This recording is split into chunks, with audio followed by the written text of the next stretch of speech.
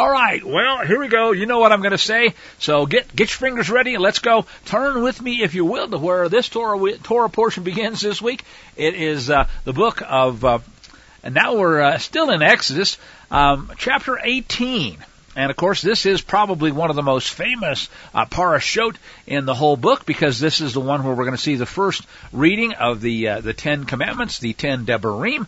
And it's called Parsha Yitro, because that is the first unique word here. It says, and Yitro, the priest of Midian, Moshe's father-in-law, heard about all that Elohim had done for Moshe and for Israel, his people, how Yahuwah had brought Israel out of Mitzrayim, or Israel, and Yitro, Moshe's father-in-law, took Zipporah, Moses' wife, after he had shalached her, sent her away. Now, there's a lot of speculation as to why this would be, but probably the most logical, the consistent explanation is that he just was afraid or was aware that there were going to be some pretty gnarly things coming down, and he may have just put her away for a while for her own safety. But, again, we're not told. And her 2 sons, of course, that he brought back, of whom the name of the first one was Gershom, for he has said, I have been a stranger in a strange land, and that word ger there, of course, is the root that you may recognize. The name of the other was Eliezer, for the El of my father was my help, and he delivered me from the sword of Pharaoh. Then it says, and Moshe's father-in-law Yitro, and Yitro came with his sons and his wife unto Moshe, Bamidbar, in the wilderness where he was encamped at the mount of Elohim. And he said to Moshe, I, your father-in-law Yitro, have come to you, along with your wife and her 2 sons with her. So Moshe went out to meet his father-in-law, he bowed down and he kissed him, and they asked each other how they were doing, about their welfare. Then they came in the tent. And Moshe told his father-in-law all that Yahuwah had done to Pharaoh and to the Egyptians for Israel's sake, all the travail that had come upon them along the way, and how Yahuwah delivered them. And Yitro rejoiced for all the goodness which Yahuwah had done to Israel, in that he had delivered them out of the hand of the Egyptians. And Yitro said, Blessed be Yahuwah. Now remember, this fellow is arguably, at this point, or up until this point, a pagan. He is called a priest of Midian, and he says, Blessed be Yahuwah, who has delivered you out of the hand of the Egyptians, out of the hand of Pharaoh, who has delivered the people from under the hand of the Egyptians. And he said, now I know. And that word there is yada, or actually in the first person, I know, yadati, that Yahuwah is greater than all of the gods, yea, for that they dealt proudly against them. And Yitro, Moshe's father-in-law, took a burnt offering, sacrifices to Elohim, and Aaron came, and all the elders of Israel, to eat bread with Moses' father-in-law before Elohim. Now, you notice there's something interesting here, and the sages have pointed this out, and I tend to think they make a pretty good case, because you notice what name is missing. Got Moshe, got Aaron, got all the elders of Israel. They're breaking bread before Yah, but where's Moshe? Interesting. It doesn't say, well, does that mean he was just assumed to be there? Or does it mean, well, let's see what the next verse says. Came to pass on the morning that Moshe sat to judge the people. People stood around about Moshe from morning until evening. So was this instead of the feast? Is that what he was doing too? We are not explicitly told. But notice what happens next. And this is part of the thing that I think buttresses the case that maybe Moses missed the feast because he had something else that he was doing. So his father-in-law saw all that he did for the people, and he said, what is this thing you're doing to the people? Why are you sitting yourself alone? All the people stand around you from morning until evening. Well, said Moshe to his father-in-law, because people come to inquire unto me of Elohim. So when they have a matter, it comes to me, and I judge between a man and his neighbor, and I make them know the statutes of Elohim and all of his Toratin, his instructions. So Moshe's father-in-law said to him, you know what? This thing you're doing, it ain't good. It is lo tov. Literally not good or no good. And at that point, I'll pause a second because there's an observation I usually try to make here too. One of the things I like about Yitro is that he doesn't just say this is no good and leave it at that. He has constructive criticism and a suggestion to make along with it. And that's what happens next. He says, you're going to wear yourself down. You'll have what we would call early burnout today. You'll wear away, both you and the people that are trying to do this thing with you. Because it's just plain too heavy for you, too big to bear. You're not able to perform it all by yourself. So hearken now, shamar, unto my voice, because I'm going to give you counsel, and Elohim be with you. Notice, too, not only is he going to offer a suggestion, he's going to suggest that Moshe pray about it, think about it, and then, if he's told to, then implement it. So he says, look, Elohim be with you. For the people, be thou for the people before Elohim. So in other words, you are the one who will go before El. Fine. Bring the causes, the things that they bring to you, unto Elohim. And you shall teach them, great, the statutes, the hukim, and the Torahot, the instructions. Laws is how the English renders it, but as you know, I like the word instruction better because it's more than just a list of commandments. You shall show them the way wherein they must walk and the work that they need to do. Moreover, you provide out of all the people, here comes the suggestion, able men, men that fear Elohim, men of truth, hating unjust gain, and place such, those good men, over them to be rulers of thousands, rulers of hundreds, rulers of 50s, rulers of 10s. And let these folks judge the people at all seasons. Now, basically what it's going to describe here is a hierarchy and what we would now call delegation of authority, kind of a management structure. It'll be that all the big stuff, all the great matters, they bring to you. But everything that's smaller than that, they can handle unto themselves, so they judge that. And that'll make it easier for you to bear the burdens, because they'll help you bear it. Now, if you'll do this thing, and here comes, if Elohim shall command you so, then you'll be able to put up with it. You'll be able to endure. And all these people will go to their place in peace. So it says, Moshe hearkened to the voice of his father-in-law. He did all that he had said. So Moshe chose able men out of all Israel. He made them heads of the people, rulers of thousands, rulers of hundreds, of 50s, and of 10s. And they judged the people, all seasons. The hard cases they brought to Moshe, but every small matter they could handle, they judged themselves. And Moshe then let his father-in-law depart, and he went his way into his own land. Now, this is another place where the end is kind of left hanging. We're going to notice that we haven't seen the last of Yitro. He perhaps has more names that he sees used than any other person I can think of in Scripture. But it's interesting that it says he went his way. And so the sages are asking, now he's had this great revelation from Moshe. He knows about the Elohim of the Hebrews. Is he now on, the John Belushi movie, The Blues Brothers? Is he now on a mission from God? It just might be. Again, we're not given explicit information there, but he certainly went on his way knowing something, understanding something that he did not before. All right, the next chapter says, in the 3rd month, after the Bnei Israel had gone forth out of the land of Mitzrayim, same day they came into the wilderness of Sinai. Now, as I read these next couple of verses, I think it's interesting to note something.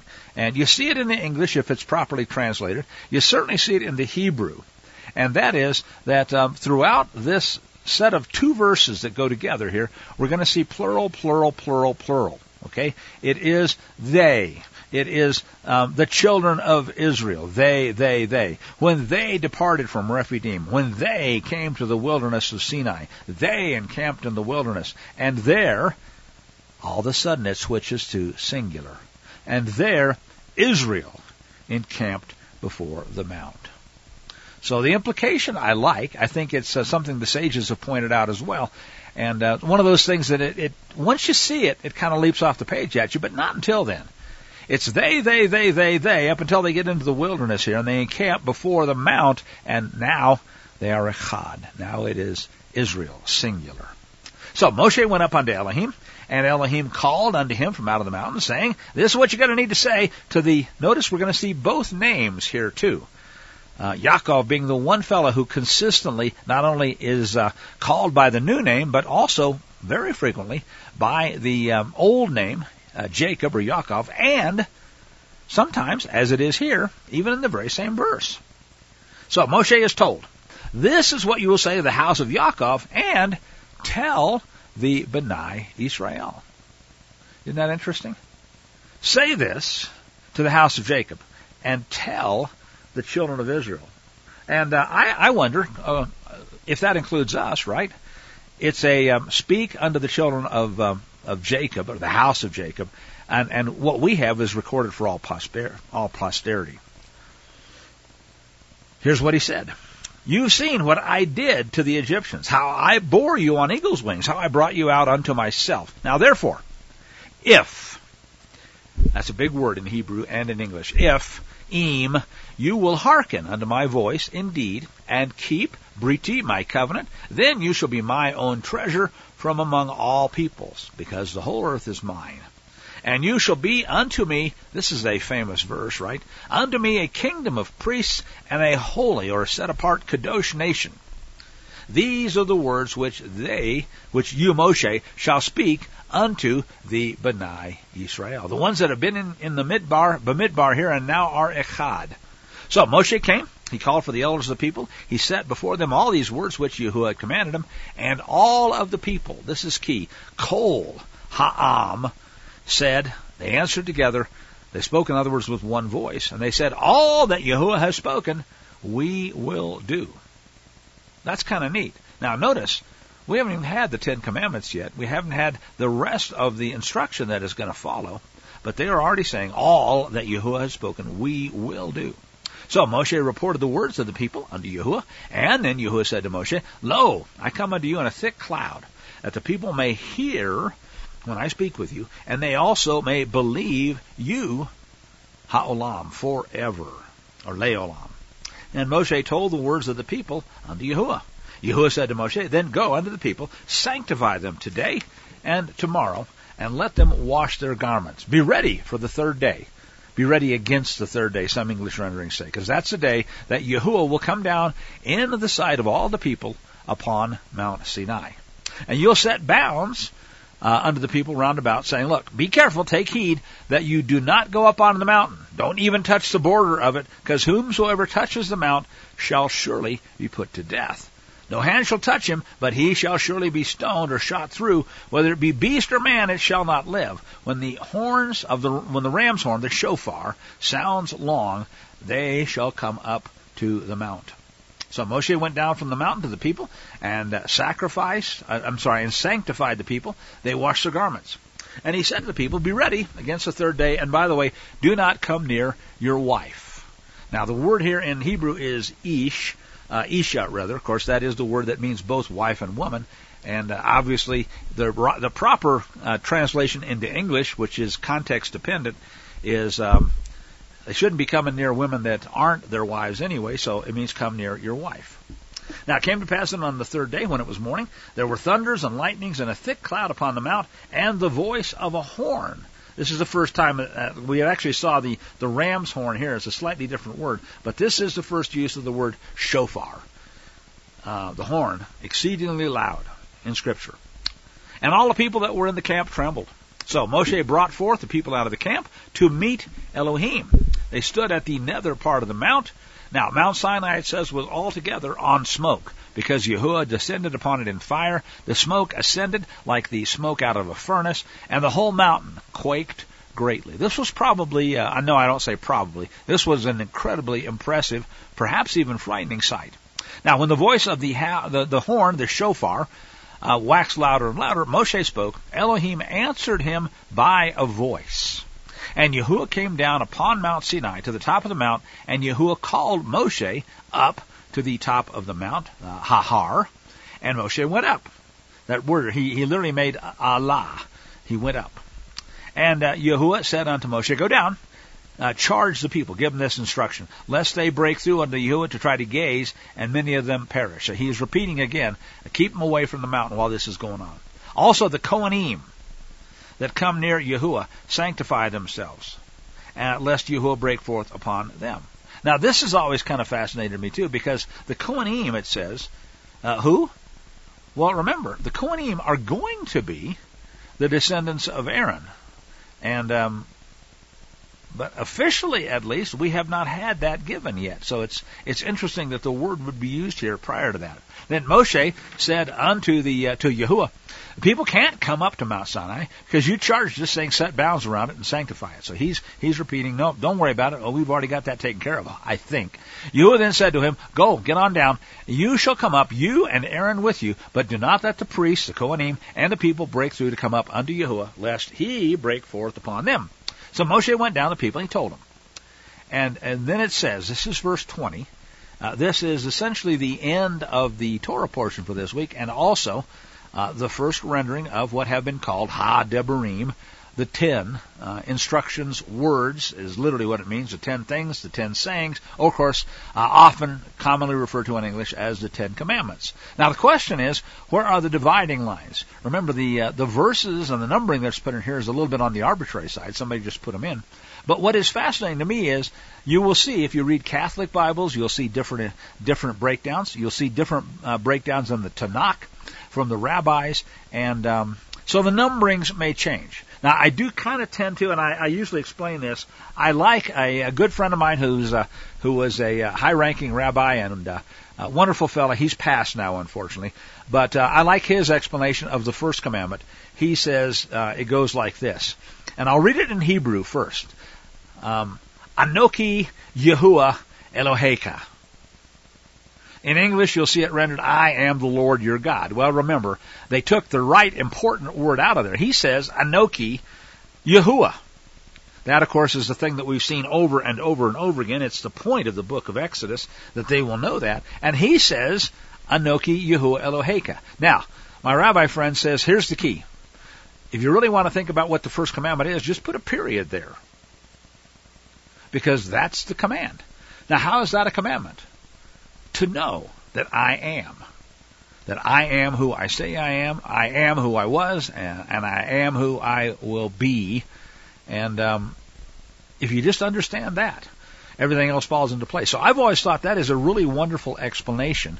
There is more to the so-called first commandment, but I still like the idea of put a period there and emphasize how important that is.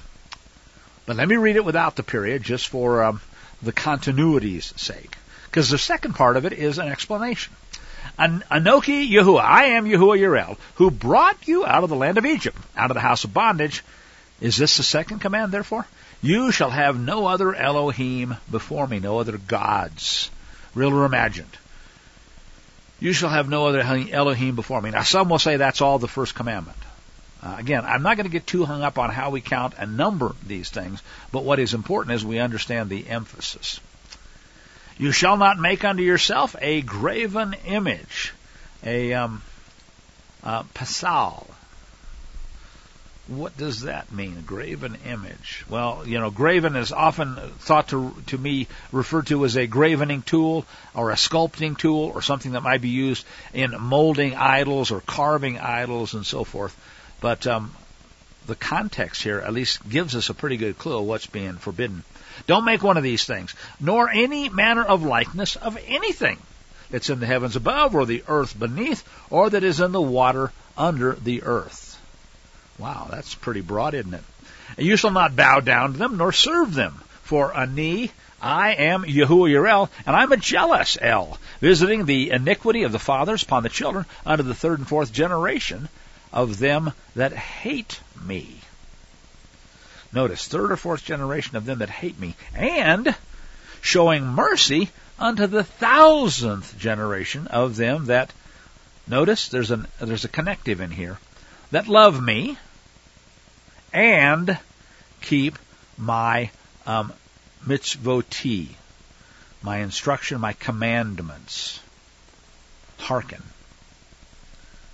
So, third or fourth generation of those that hate me, but mercy unto the 1,000th generation, we're still within that parameter for sure, of those that do two things. A, love me, and B, keep my commandments.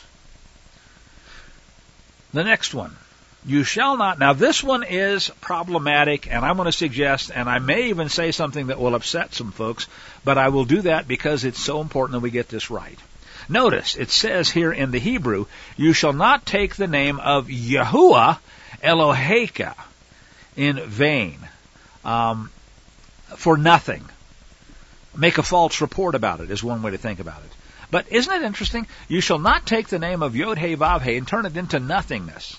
I know. How about if you just take his name out of here and get rid of it and put something in its place that people think is his name, but it's not? I will suggest, if you really want an understanding of how to take his name in vain, folks, take it out of the Bible 7,000 times. And put capital L-O-R-D in there instead so that people don't even know what his real name is. What does he say? Because Yahuwah, no, not the Lord, Yahuwah will not hold him guiltless who makes his name into nothingness, vanity, falsehood, emptiness. Wow. Isn't that interesting?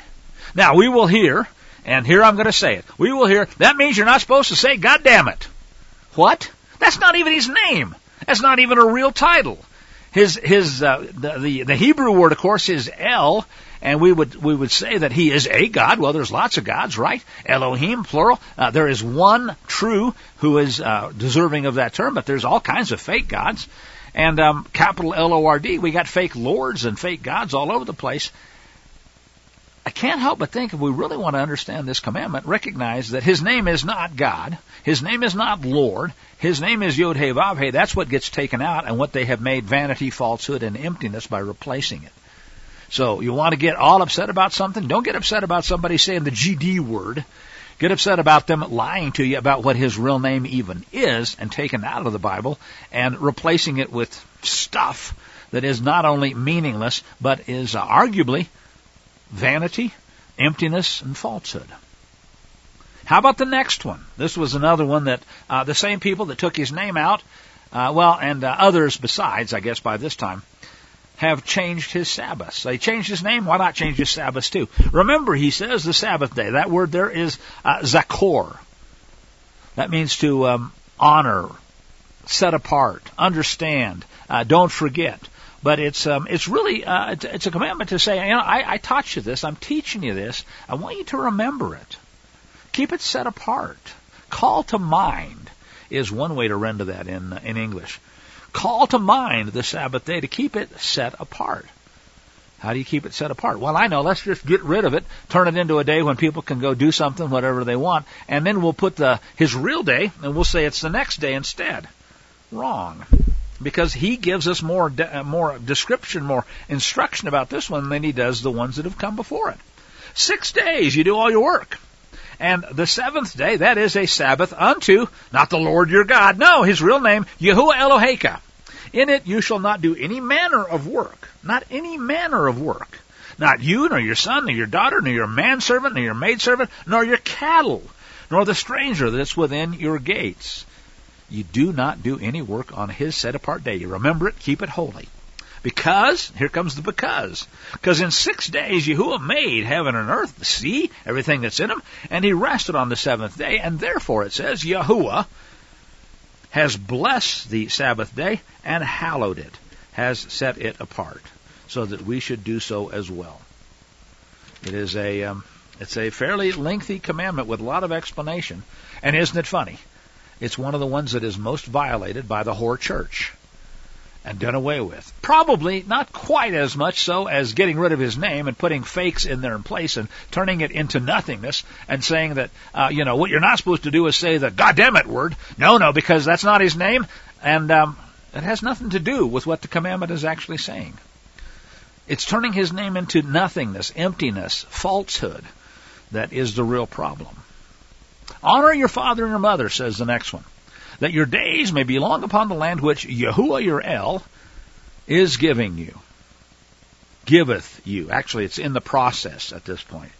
Your days may be long upon the land. Well, this is the commandment in the 10 Debarim, as what most of the sages will note, the only one that actually has a specific understanding associated with it.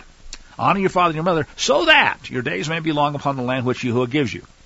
Then the next few are interesting because each of these is basically a two-word commandment, and it's also a two-word commandment of which the first word is lo, which means thou shalt not, Old English, or just don't, or no in the modern rendering. So literally, the first one is no tirtzach.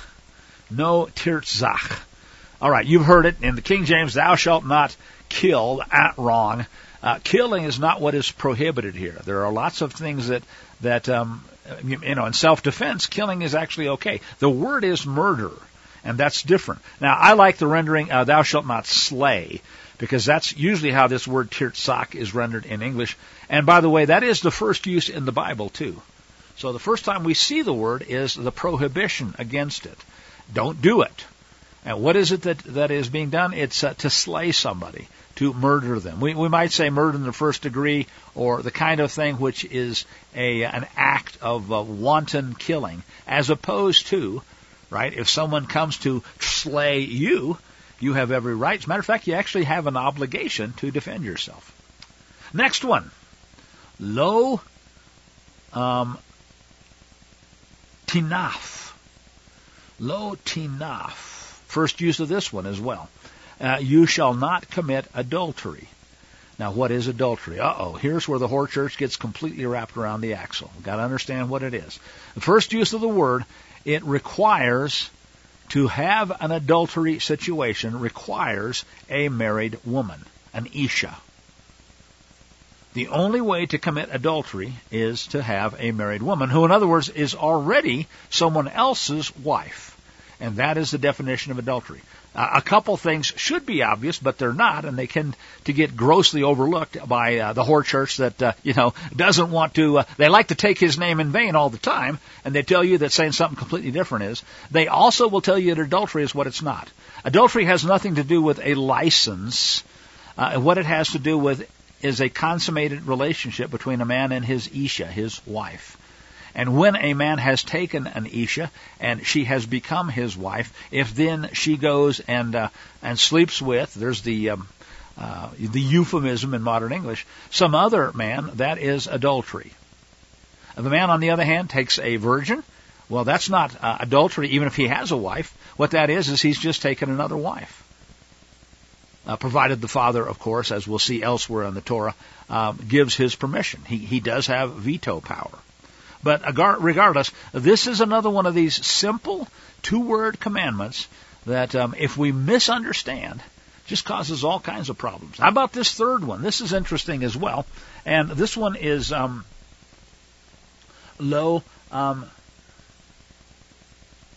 tignov. Lo tignov. There we go. Thou shalt not steal is how it's rendered. Now, this one is also kind of interesting. Lo tignov. Because we're going to see the next commandment here having to do with not coveting your neighbor's house or his wife or his manservant, his maidservant, or his ox or his ass, or anything that is your neighbor's. If you can't covet something, doesn't it kind of stand to reason that you can't really steal it? Unless it's, by accident, or in which case you return it, and that's not really theft. But to not covet is a general prohibition. If you can't covet a man's wife, that explains how come Yeshua says if you look at him in the intent, if you look at a man's wife with intent to covet her, you have committed adultery in your heart. That part makes sense when you understand this. The action precedes, or the thought precedes the action. But the reason why I'm emphasizing this is this word here in the Hebrew. A lot of the Hebrew scholars will say what this word really is saying is you're not to kidnap. Don't steal somebody's child, or don't steal persons, people. Now, why is that an interesting rendering? Well, because it's a different commandment than the one that's already covered by thou shalt not covet. If you can't covet something, you can't very well steal it. So I've always found that kind of a compelling argument. Finally, the last one in the Lo series here, but it's a little bit more verbiage to it. You shall not bear false witness against your neighbor. Makes sense. We're going to see a lot more about this. In other words, don't lie about something and say that your neighbor did it when he didn't do it or whatever. Do not bear false witness against your neighbor. We've mentioned the next one. Don't covet anything your neighbor has.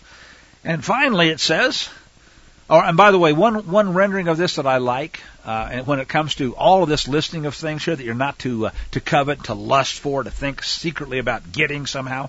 Don't covet your neighbor's wife, nor his manservant, his maidservant, his ox, his ass, or anything that is your neighbor's. And the best explanation I've heard about this is you have a permitted reach. In other words, things that the Creator has given you. Your property, your wives, or your children, or your house, or the things that are in fact yours. Those are within your permitted reach. But you do not take something that is someone else's because it is outside of your permitted reach. Now, the next statement is kind of interesting, and this is one that I usually mention too because it's always fascinated me as an engineer. And here is the Rashiism on this. Okay, Rashi essentially says, note the word that's used in here. It says, and all the people, literally the word here is roim. They saw What did they see? First thing they saw, the thunderings and the lightnings and the voice of the horn, the mountain smoking. Now, some of these things we'd say, okay, I can see how we might see the lightnings, or we might see the mountain smoking, but we don't really see the thunderings, do we? We don't really see the voice of the horn, do we? Well, I think in this case they did. So what does that mean? The use of the word is interesting, right? A picture is worth 1,000 words. So essentially, the way I like to think of this, now this is my understanding of a Hebrew phrase, but I do think what was being described here with this really interesting turn of phrase is this was a massive data download. In other words, the creator of the universe, for the first time in human history, and perhaps the only time, is speaking en masse to his people. And the associated writings, some of the histories and so forth, say that this was earth-shattering. Now, by the way, Torah later tells us this as well. This scared the heck out of people. And that literally cows calved, animals gave birth, the mountain shook, rocks split. This was something to behold. Obviously, it made a lifelong impression on these people. And I kind of tend to think that not only was it loud, but, again, this was data overload. This was people basically hearing literally the voice of Elohim himself and getting all of this stuff in a wide band download. Like having, so much crammed into your brain at one time that they just go, I can't handle it. And that does seem to be the way they react. So when you put that in context, we'll read through the rest of it. I hope that'll make sense. People saw it says. They saw the thunderings, the lightnings, the voice of the horn of the mountain smoke. And when they saw it, they trembled. Scared the heck out of them. They tried to stand far off. They said to Moshe, hey, look, you speak to us, and we'll all hear. Okay, so far so good. But don't let Elohim speak with us anymore, because otherwise that just might kill us, okay, lest we die. And again, I do think that makes some sense. This was such a massive overload that they just basically said, I don't think we can handle this anymore. Moshe then said unto the people, fear not, because Elohim has come to test you, to prove you, that his fear may be before you, so that you sin not. He gave you a data download so that you would have a greater understanding, with the point being, do not violate his instruction. People then stood far off. Moshe drew near unto the thick darkness where Elohim was. Now this is the first use of that word here that's rendered as gloom or darkness, and it's ha-arpal, thick darkness. Moshe then hears from Yahuwah the following.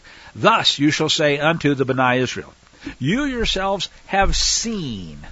There's that same reference. You've seen the data download here. That I have talked with you from Hashemayim, from the heavens. You shall not make with me fake gods of silver or gods of gold. Don't make these for yourselves. An altar of earth is what you'll make to me, and you shall sacrifice on that your burnt offerings, your peace offerings, your shalomim, your sheep, your oxen, in every place where I cause my name to be mentioned. My name, Shemi, no, not the Lord, his real one, the one that they take out. And that's where I will come to you and bless you.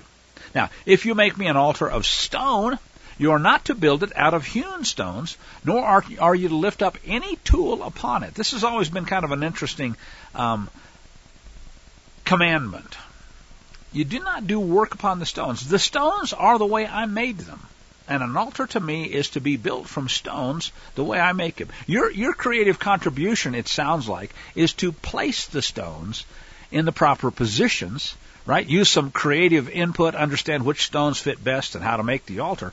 But as far as making a tool, nope, don't use a tool on it at all. Because if you do that, you have in fact, and it's the Peel conjugation, which is very emphatic. You have kalaled it, you have perforated it, you've wounded it, you've defiled it, you have violated it. Don't do that. And the last verse in the chapter and in the portion is the final one here. And this is an instruction about how it is that the people who come up to this altar are to be clothed. You're not to go up via steps to my altar. Don't go up via steps to my altar. And I guess if you think about when you climb on a stair and you lift up your robe, right, as your knee comes up, there might be exposure of parts that you're not supposed to expose. And it says that your nakedness not be uncovered thereon.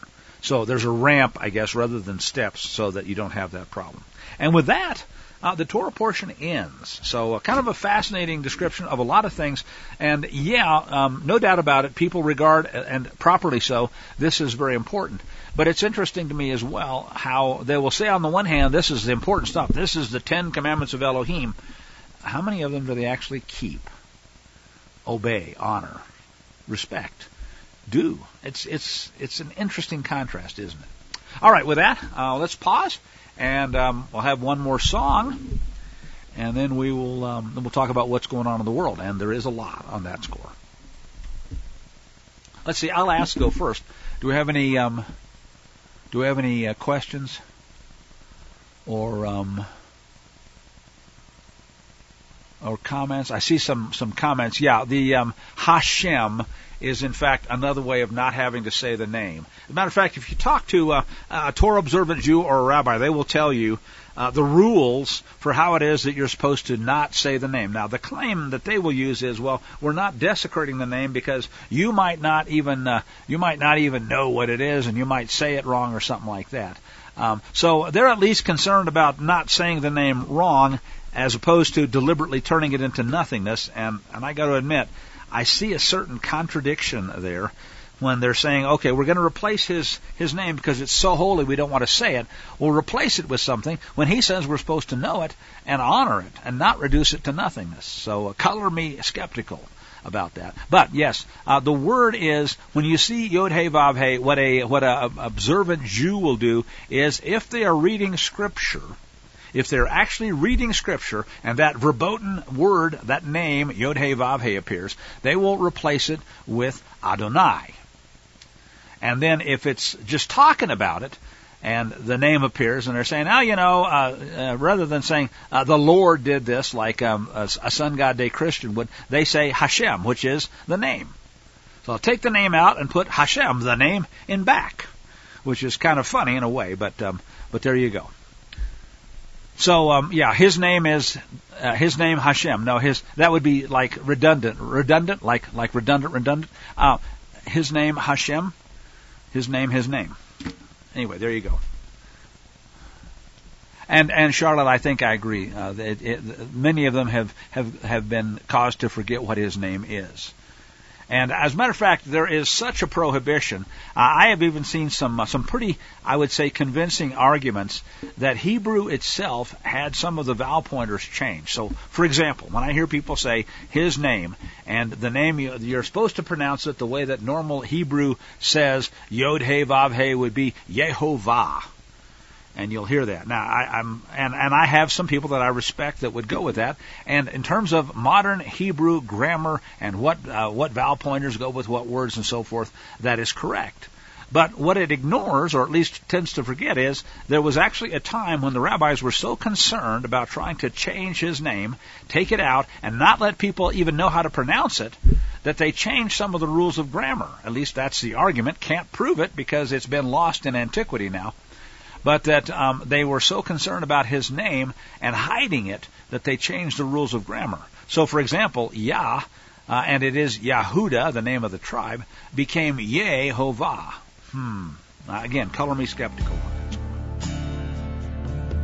So come out of her, oh my people, for the time has come to judge Babylon. So come out of her. Good morning. Let's talk about Parsha Yitro. This, of course, is one of the most famous in the book because it is the first time that, among other things, we're going to see the giving of what are called in much of the Christian church, which ignores some of them, not all of them, the 10 Commandments. The Hebrew word literally is 10 Devarim. And in this case, Devarim means the 10 sayings, the 10 words. That's actually often how it's translated. Or even the 10 things that are important to remember. And like I said, sometimes we are actually taught to remember some of them. And that's what is kind of ironic here. What I want to do is to take a look at that and some other elements of the Parsha. Let's see if we can't make some sense of this in a time where there is so much going on that is of concern, and it's also the kind of thing that we're going to have to be aware of, and that's why I want to spend some special time talking about elements of this portion, this Parsha. So it starts out in Exodus chapter 18 about Yitro. Of course, you've heard the name, not the Beverly Hillbillies, but Jethro, the priest of Midian, who's Moshe's father-in-law. And he heard about all that Elohim had done for Moses and how he had drawn or brought Israel out of Mitzrayim. So he came and he brought Zipporah, Moses' wife, after he had sent her away, and the two sons. And the story proceeds from there. Now, what's interesting, of course, is he is told the story by Moshe of all the things that happened. And he says, "Blessed be Yahuwah, who has delivered you out of the hand of the Egyptians, out of the hand of Pharaoh, who delivered the people from under the hand of Egyptians." And what I think is significant about this is that evidently, from all that we know, Yitro or Jethro is in fact a priest of Midian. He's a pagan. He has been dealing with all kinds of other gods, and now he says Yahuwah is in fact greater than all those other gods. So he gets it, and that is vital. Now it turns out that when he leaves, and that happens in this portion, he goes out to do what? Well, he evidently goes out to spread the word, because later we're going to hear, now we don't know it was always through Yitro, but certainly I suspect he had a large hand in all of this. But we have any number of the Canaanite peoples who have heard of the stories. Now, certainly there are going to be other ways they hear the stories too, but bear in mind that this was part of the thing that Yah had promised. These other lands, these people in the land rather, they're going to hear about what you have done, what I have done for you and through you. They're going to be scared to death of you. And that is indeed a really big part of what is going to happen. So, couple other, comments, observations, things that we want to just kind of set the table with before we continue. Note that over and over and over again, the theme of the Exodus is Ki Ani Yahuwah. You will know, Moses will know, the people of Israel will know, the mixed multitude will know, all of Pharaoh's people, Egypt will know, Pharaoh himself will know. It might be the last thing he learns. Ki Ani Yahuwah. And now it turns out Yitro too, he also understands. And one of the elements of this is an element we keep hearing repeated. It's part of the regular Seder for the Passover and so forth. I brought you out by a mighty hand. And remember, there's a place where Moshe says, just prior to the crossing of the Red Sea and the disaster for the Egyptians there at least, sit still. Just sit back and watch. See the salvation, the Yeshua, literally, of Yod-He Vav-He. And they did. They didn't really have to do anything except get up and go when the time came. And he did all the really important work, the minimum necessary miracle, which is one of the biggest in all of human history.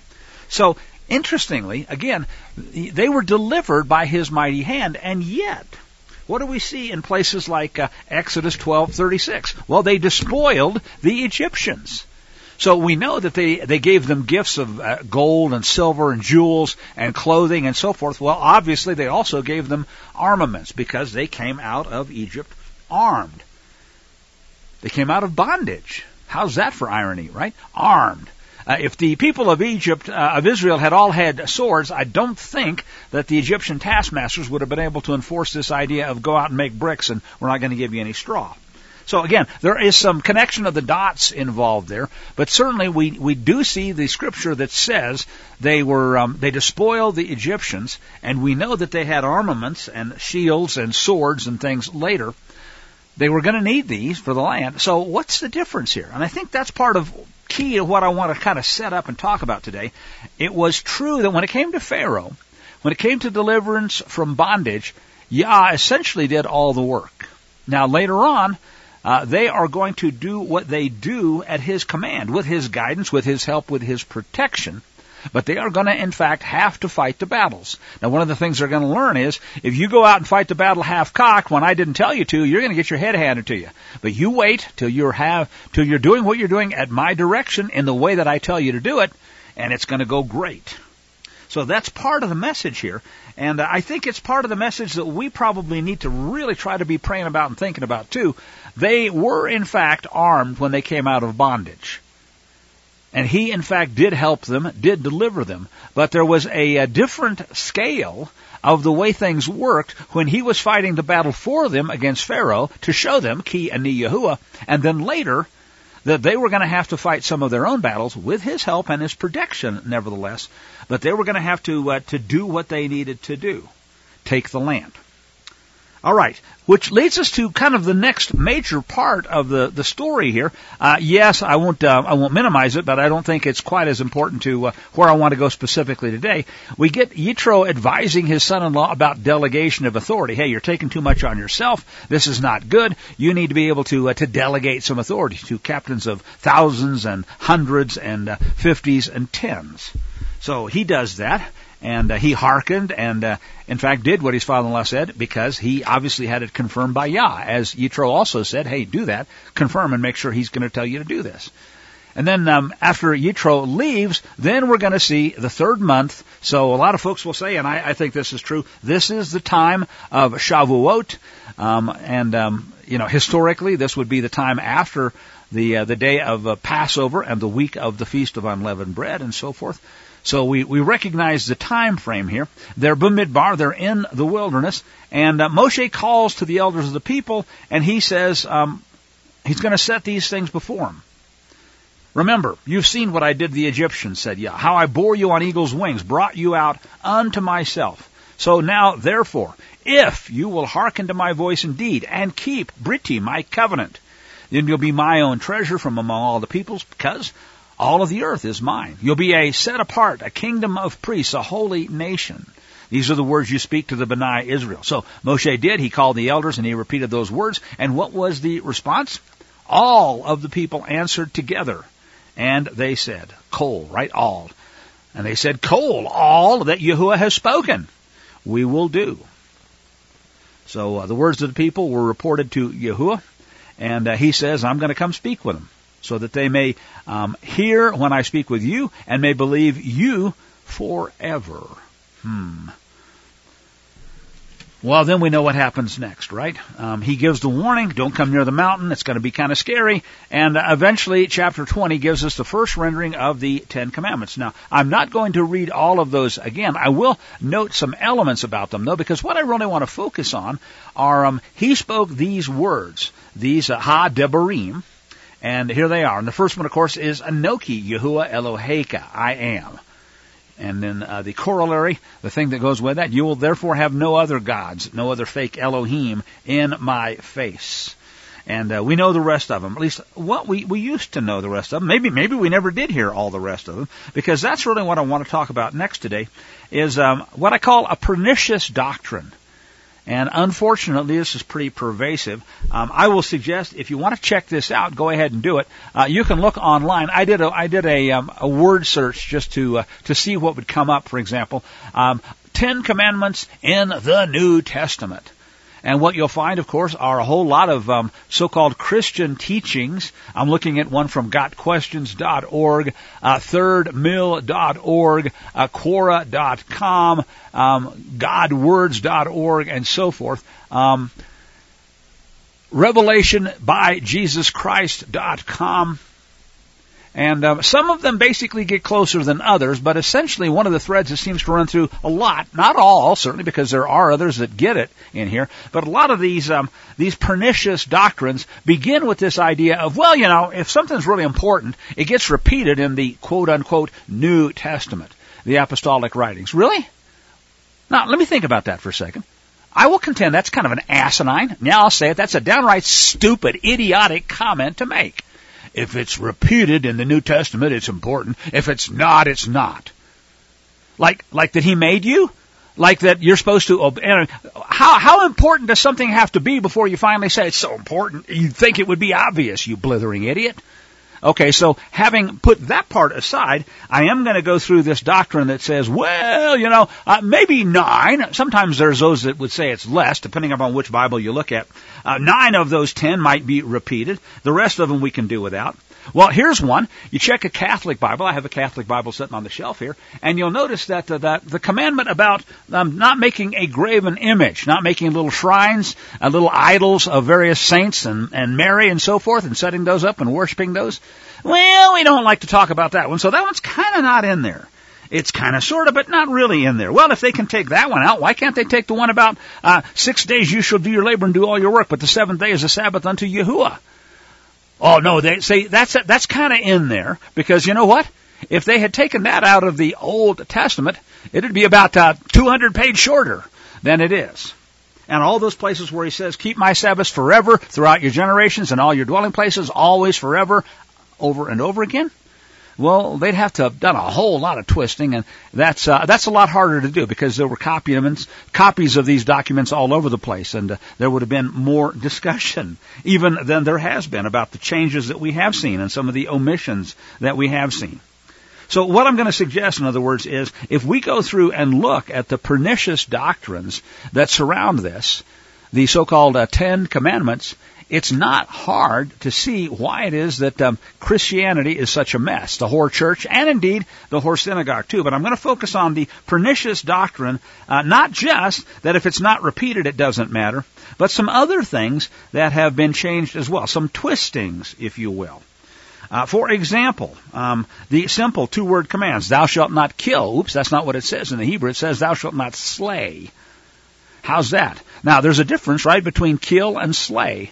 And as we know, self-defense may be killing, but it is not slaying. So there's one easy example. How about another one? Thou shalt not commit adultery. Well, adultery used to mean, actually it does mean in the Bible, that you are not to lay with a married woman, period. A married woman has one husband, and if it's not you, you basically just stay away, period. Don't covet her. Don't think about her. And by the way, you're not supposed to covet anything that your neighbor has. That's another one of the commandments. So if anything, there is a little bit of repetition in that score. And I talked about that last night. There's a lot of things that you can study and kind of glean from that notice. And of course, Yeshua talks about it in Matthew 5 as well. But what I want to focus on, just up front briefly, is this idea of Isha. Isha is a Hebrew word that means woman. It's also the same Hebrew word that means wife. So when that famous place that they say Jesus raised the bar is in there, and that's a lie, where it says you're not to look upon an Isha and lust for her in your heart, because that's just like adultery. Well, you know why? Because coveting is forbidden. What's the condition? She's married. If she is an Isha, and we translate the word right, it means if she's a wife. You look on somebody's wife with covetousness, with lust in your heart, well, guess what? That's what he's talking about. It's pretty clear. Matter of fact, it's undeniable. So here's one of those places where the twisting is so simple, once you see it, you can't unsee it. But what it amounts to is, even some of the things that you would think would be really clear. Thou shalt not slay. Now, if somebody comes to slay you, then what? Do you just let them do it? Isn't that kind of like giving them permission to slay you? Should you at least resist? Choose life. You remember there is a two-word summary of the commandments and of, in fact, the entire Torah that makes any of these distinctions pretty easy to resolve if we think about it. So choose life means not only are you not to take your own life, you're to choose life. You're not to slay somebody. That includes yourself, right? You say, well, there's nothing in the Ten Commandments about not committing suicide. Well, there is unless you're stupid. All right? So these are the kind of things that I think are important to understand. In other words, there are a lot of ways to twist, to provide a pernicious doctrine. One of them is changing the definitions of words, mistranslating words into something which is not what they say. Adultery is one of those. So nowadays, what does adultery mean? Well, you don't have a license to do this, because only the God of this world, the one that issues the licenses, the county clerk or the magistrate, can decide whether a marriage is valid or not. To heck with what the Bible says, because if we declare that two guys and a pigeon is a marriage, well then so be it. And if that guy wants to go out and sleep with some other guy or go to Obama's favorite gay bar in Chicago, that's okay. No, it's not. Has nothing to do with anything we're talking about, because the meaning of words is clear. And what is going on there is not a wife. It's not a marriage. It's got nothing to do with any of this stuff. At least not so far as it isn't already clear from words like thou shalt not slay. One of the other things you'll see that makes for pernicious doctrine is, and this appears a couple times, the words are there in Scripture, changing of times and seasons. Changing of times and seasons. Well, this is something that the quote-unquote Antichrist does. This is something that the beast system does. This is something that the whore church did and continues to do. changing times and seasons. Well, that's kind of another way of looking at the fact that there are 9 or so of the commandments, maybe 8, depending upon which Bible you want to look at, maybe even less than that, because they change the meaning of words like adultery. Well, so I'm not sure how many of the 10 really apply, but if you look at those various websites that I mentioned, they will say the following. So here's one of them. Now, I've already mentioned the names. I'm not going to go badmouthing any more of these sites any more than I already have under the say there's some pernicious, twisted doctrine here, and I don't trust them. Here are the 10 commandments, says one, and where they are found in the New Testament. And remember the Sabbath day and keep it holy. Well, there are a number of references to the Sabbath in the New Testament, assuming the assumption that Jews, under the law at the time of Christ, would be observing the Sabbath. But there is no direct or even indirect command for believers in the church age to observe the Sabbath. What a crock of... does the word forever throughout your generations? If you love me, keep my commandments. That Yahuwah and his son are the Lord of the Sabbath. That he never changed it. Doesn't that count for anything? As a matter of fact, when they say this, they're calling him a liar.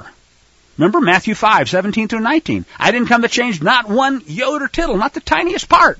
If he did away with the Sabbath, folks, somebody is a liar and the truth is not in them. And guess what? It isn't the Lord of the Sabbath, because he never changed it.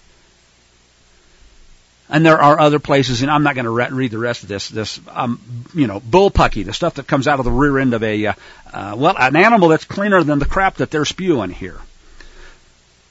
So that is one example. The Sabbath isn't repeated in the New Testament. Here's one with a chart of the occurrence of the commandments in the Old and New Testaments. And they say, remember the Sabbath day and keep it holy. No, it's not in the New.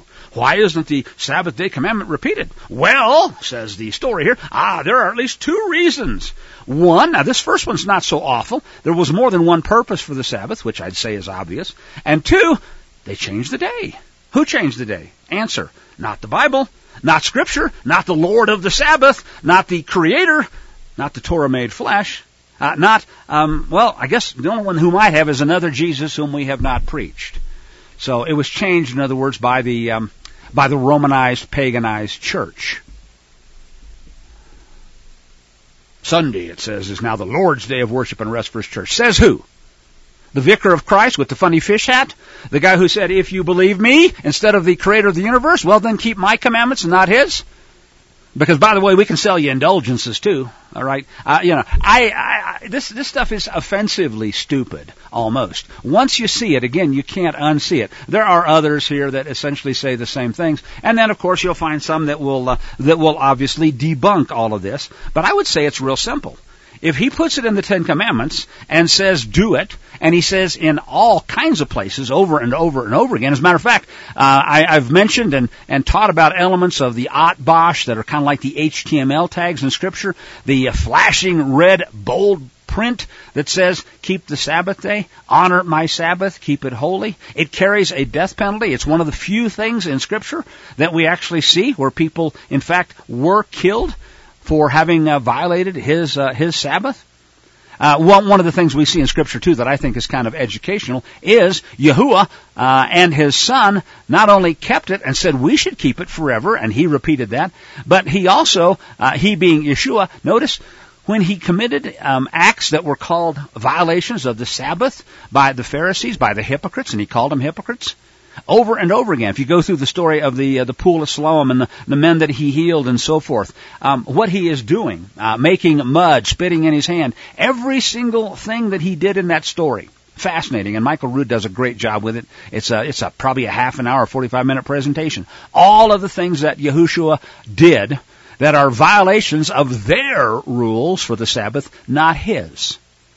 And after all, if your ox falls in a ditch on the Sabbath, wouldn't you get it out? Why? Choose life. You see, when we understand this stuff carefully, correctly, consistently, it's not hard. But to say that he did away with it, or that because it didn't get repeated in the New Testament, that therefore it doesn't apply, it's not only a pernicious lie, it's calling him a liar, because he said he wasn't going to change it. And that, I think, is the thing that, if I was to put something in there that personally is offensive, and I think is offensive to him, it is this idea that you're calling him a liar by saying he can't keep his own word. And that really is offensive to folks, to those who know him, to those who love him, and to those who keep his commandments. So let's not lose sight of all of that. Remember what the people at Mount Sinai said, all that Yahuwah has spoken we will do. What was it Yeshua came to do? He was in fact the Torah made flesh. He made it very clear. And why is it that the Hor Church is arguably still in exile? Well, I think there's several reasons, but one of them is right there in that big red flashing HTML symbol. It's a pernicious doctrine. And there are others too, of course. Like I said, we could go through this at some length and see how many places where Yeshua is teaching something and doing something. The story of the woman allegedly caught in adultery is an obvious one. I talk about that whenever we go through the various elements there. But notice, if she was allegedly caught in the very act, you got to ask the most important, obvious single question. Where's the man? Where's the man? And you're telling me you want to stone her, but you got no guy? Then either you're lying about one thing or you're lying about another, or you're just lying about the whole stinking mess. So over and over again, because we have changed the meanings of words or allowed the meaning of words to be changed, we do not seek out the truth for ourselves. Change the definitions. Everything from murder to adultery to his day. Changing times and seasons again. And making up doctrine like, the only ones that were repeated are the ones that count. Well, let me just make one other comment. How hard would it be if you had the original Hebrew copies of, say, Matthew and the other Gospels, maybe hidden away in some library and, I don't know, maybe underneath the Vatican in Rome somewhere?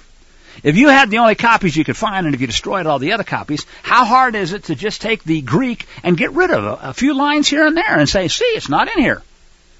Remember what John says? All the stuff he did, could fill lots and lots of books, more books than there are. This is just part of the story.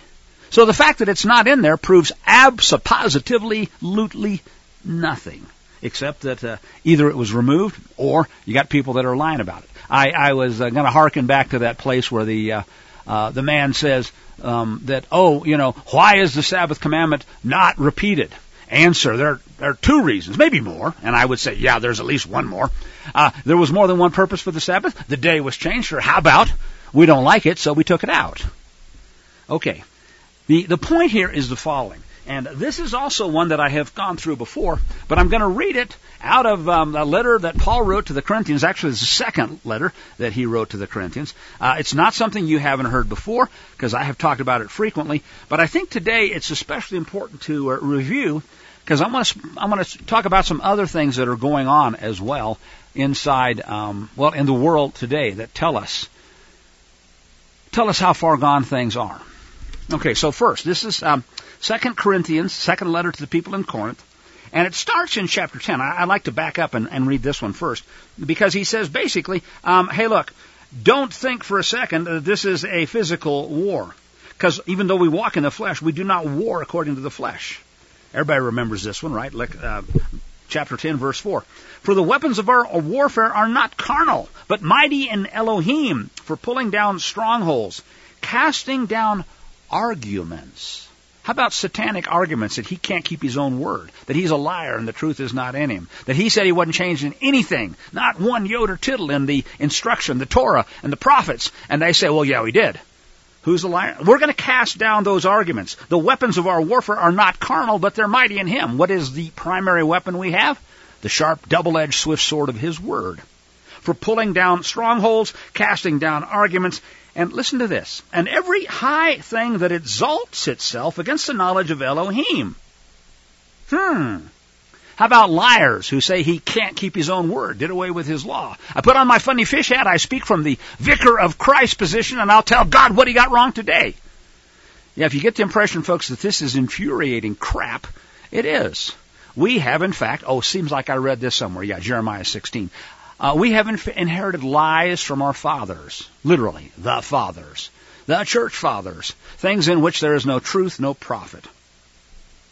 Bringing every thought into captivity to the obedience of the Mashiach. Now, I'm going to take the word Christ and say, is that the original word that was used? Arguably not.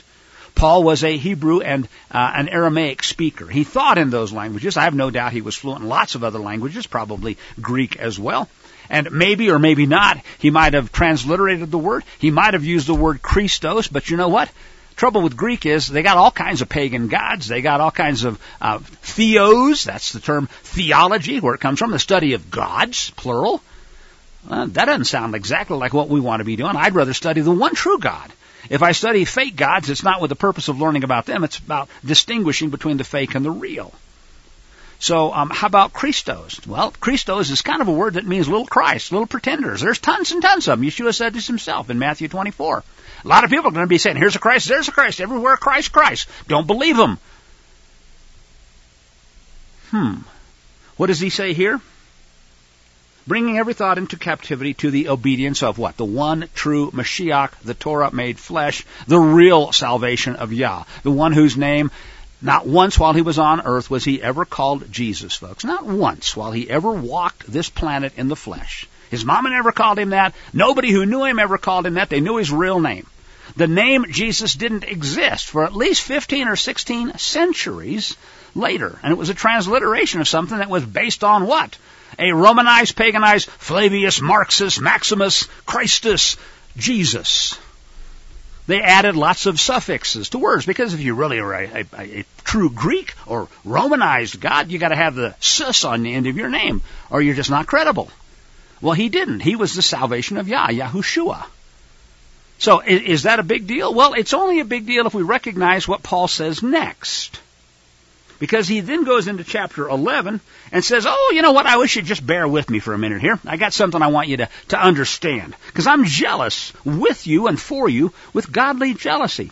I betrothed you to one husband. One husband, what would that be? Oh yeah, the one true Elohim. That I may present you as a chaste virgin to the Mashiach. The real one, not the fake. And he's going to emphasize that in one more verse here.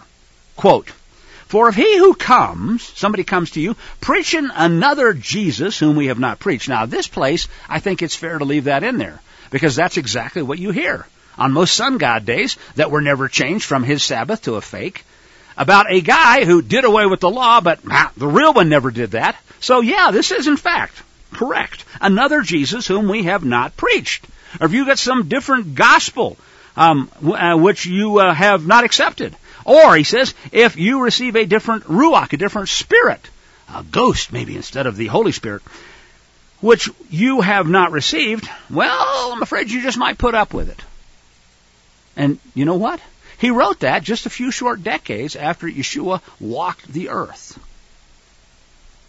And it was already true. He was already seeing it. And here it is 17 plus centuries later, from the time where they changed it big time at Nicaea. So 300 years or so, and not quite 300 years, 200 and some odd after that, they made a major change at Nicaea, and that was later ratified by other essentially conventions and creeds of the apostles and so forth that changed a whole lot of stuff. You had to be that, or they would declare you anathema and maybe just subject you to the Inquisition and kill you. One of the things you had to do was to give up what? The Sabbath, he said, to keep forever. Constantine liked it better on the sun god day. And a lot of people defend Constantine. I honestly don't care. But I do care that whoever it was that changed it, maybe it was Constantine that just said, I won't kill you if you'll just change that one little thing for me. Can't prove that. What we do know is that it's wrong. That somebody changed it, and it sure as hell wasn't the one who wrote the book. So how important is all of that? Well, it was important enough. He put it in red flashing HTML brackets and repeated it over and over and over and over and over again throughout the, old, therefore it's done away, right? No. He repeated it over and over and over again throughout his word. And Yeshua made all kinds of comments about it. He is, in fact, he said so, the Lord of the Sabbath. And what he was doing was showing that the Pharisees weren't the Lord of the Sabbath. He was. Their prohibitions of what you couldn't do were not in accord with his word. So he was casting down some of that, but he wasn't throwing the baby out with the bathwater, and he wasn't saying don't keep it just because I'm healing on the Sabbath, because I'm choosing life and I'm making a point. I want you to understand that. The Torah made flesh was teaching, because he was the Lord of the Sabbath, what was important about his Sabbath rest. How can he enter into a Sabbath rest without him? Back to Paul's letter here. I'll just make a couple of more points. If you haven't read that, if you don't understand it in context, I think that's what's important. Because I will admit, if you have been fed a lie all your life, if you have been told the law is done away with, and if you read a translation whose very translators, or at least those who transcribed it, who believed that and understood that, and the words that they picked reinforced that, even if it was psychologically subtle, Or maybe they did it on purpose. But regardless, they reinforced the lie. So if you read it and it's been translated by people who believe the lie, it's pretty easy to believe the lie yourself. But again, the thing I want to point out, once we see it, once we compare and realize that His Word is consistent, absolutely consistent from Bereshit, from Genesis to maps, through the end of the book and beyond, then, the scales fall off our eyes and we can recognize it and we understand how just a few words like adultery, changing the meaning, or wife as opposed to woman, can change the meaning and make so many things that should be obvious obfuscated. What does he say about people who do this? Someone's coming to preach another Jesus whom we've not preached. Or maybe they preach a different spirit that you've not received, or different gospel than the one you're supposed to have gotten. Or maybe the one that you are getting on sun god days now, right? Well, you might put up with it, he says. And he goes on to say, did I do not these things? And is it because I don't love God? He knows. But what will I do? I will also continue to do. In other words, there are things that I'm doing, and you need to understand why I'm doing these things, that I may cut off the opportunity from those who desire an opportunity to be regarded just as we are in the things of which they boast. It's a little bit on the wordy side, admittedly. It's a little bit highfalutin. That's part of the reason I think Peter says, in the writings of our beloved brother Paul, there's a lot of stuff kind of difficult to understand, and it is often wrested or twisted by the unlearned and untaught. Why? Because they don't know the Scriptures, to their own destruction. And indeed, they do that with not only Paul's writings, but the rest of Scripture too. It's not like we haven't been warned here. And, of course, as you know, and I'm not going to go there today, one of the places that they really twist Paul is we're saved by faith, not by works, lest any man should boast. But what does somebody else say? Show me your faith by your works. I'm going to go to the one of what I think is the most important elements of understanding faith here in just a minute, too. One of my very favorite stories in all of the Gospels about faith. But what does Paul say? Let's finish this up first. Such, he says, these folks that do this, they are false apostles, deceitful workers, transforming themselves into apostles of, now I'll leave the word in here this time, Christ, another Jesus whom we've not preached. No wonder, he says, because Satan himself transforms himself into an angel of light. Now, when Paul gets a little bit sarcastic, that's when it's even harder to recognize, how things have been twisted, because essentially he starts talking about, the Jews and how I suffered at the hands of what? The Pharisees. Those who say they are Jews but are not, or maybe they be descendants of Judah, but they aren't, in fact, followers of his Torah. That, too, is a problematic distinction, because if people don't understand it, if they think that the whole thing that the Jews did, the Torah, is what's done away with, well, they got a real problem. What they don't recognize is there's a whole lot of other things, right? 1,600 plus commandments about Sabbath alone that were additions to, prohibited additions to the Torah. And so these distinctions are lost on people who say, I'm not under the law, but I got to keep Sun God Day because I'm under that law. Really? Why don't you obey him? And the Romans 13, they're under that law, sure as hell, right? Oh, I got to obey the speed limits, and if Big Brother says us slaves can't own guns unless I fill out my little yellow 4337 form like a good little slave and I get my FBI permission, and when they tell me I better take the mark, why, sure I am, because I've been taught when Big Brother says jump, you say how high. What does Paul say? This is kind of interesting. I'm going to read a little bit more after he says, no great thing if these ministers also transform themselves into ministers of righteousness. Now, that word is not the same here. Why am I saying that? Well, because they'll tell you something's righteous when, in fact, it's a violation of his word. They don't know what righteousness is. They define it or they redefine it, just like they redefine adultery and wife and Sabbath. What does he say? No great thing if these ministers also transform themselves into ministers of righteousness, quote unquote, whose end will be according to their works. That sounds like, they're such wonderful, good priests, right? They're going to get good stuff. They get their indulgences, and they make sure they're all paid up, and they go not straight, they bypass purgatory, go straight to heaven, and get their harp at the pearly gate from Peter. Or maybe not. Maybe that's not what he's saying. All right, he goes on to say, hey, lest someone think me a fool, I'm going to show you. I'm going to just boast a little bit here. And seeing that many boast according to the flesh, I'm going to boast too. Okay, so we can kind of brace yourself for a little bit of sarcasm, but he says this. And as I read it, I'll try to make the distinction as clear as I can. I encourage you to read this. Don't necessarily believe me.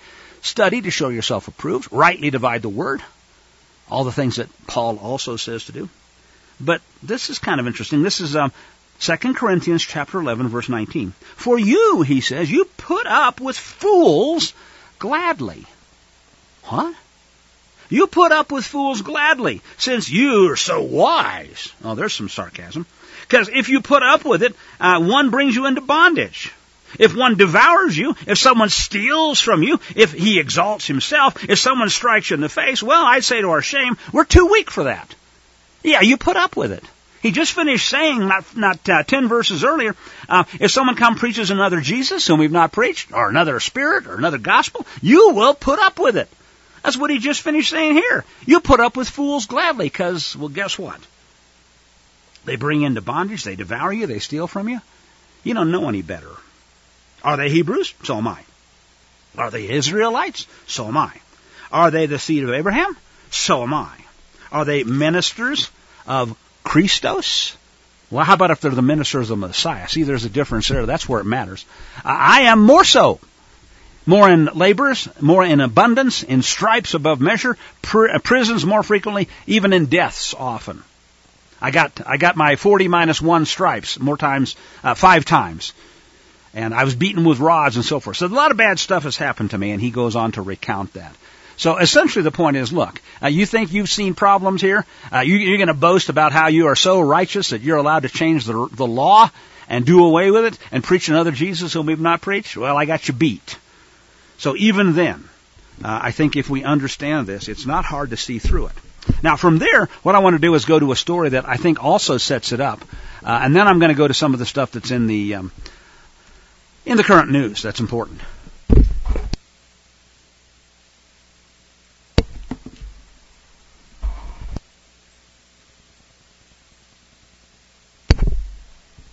This is that story that I think is one of the best in the apostolic writings when it comes to explaining, helping us understand what it means to walk in faith. And this is the story of when Yehoshua had entered Capernaum, a centurion came to him. So this is the story of one of the centurions come to him, pleading with him and saying, Lord, my servant,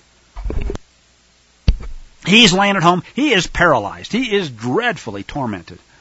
And Yeshua said to him, well, I'll come and I'll heal him. Now that's nice of him, isn't it? He sometimes doesn't necessarily say that, but in this case he does. Centurion actually said, no, Lord, I'm not worthy you should even come under my roof, okay? No, I'm not even asking for that. But if you'll only speak a word, my servant will be healed. Now think about that. This guy is so filled with faith. Now we're going to hear more of the story, but just to set it up, he's so filled with faith, no, you don't have to come and speak to him. I just know you can do it from right here. Because, he says, for I am also a man under authority. I have soldiers under me. And I say to this one, go, and he goes. And I say to another one, come, and he comes. And I say to my servant, do this, and he does it. This is a centurion. He is under authority. He has authority. He understands authority. And he says, I know how it works.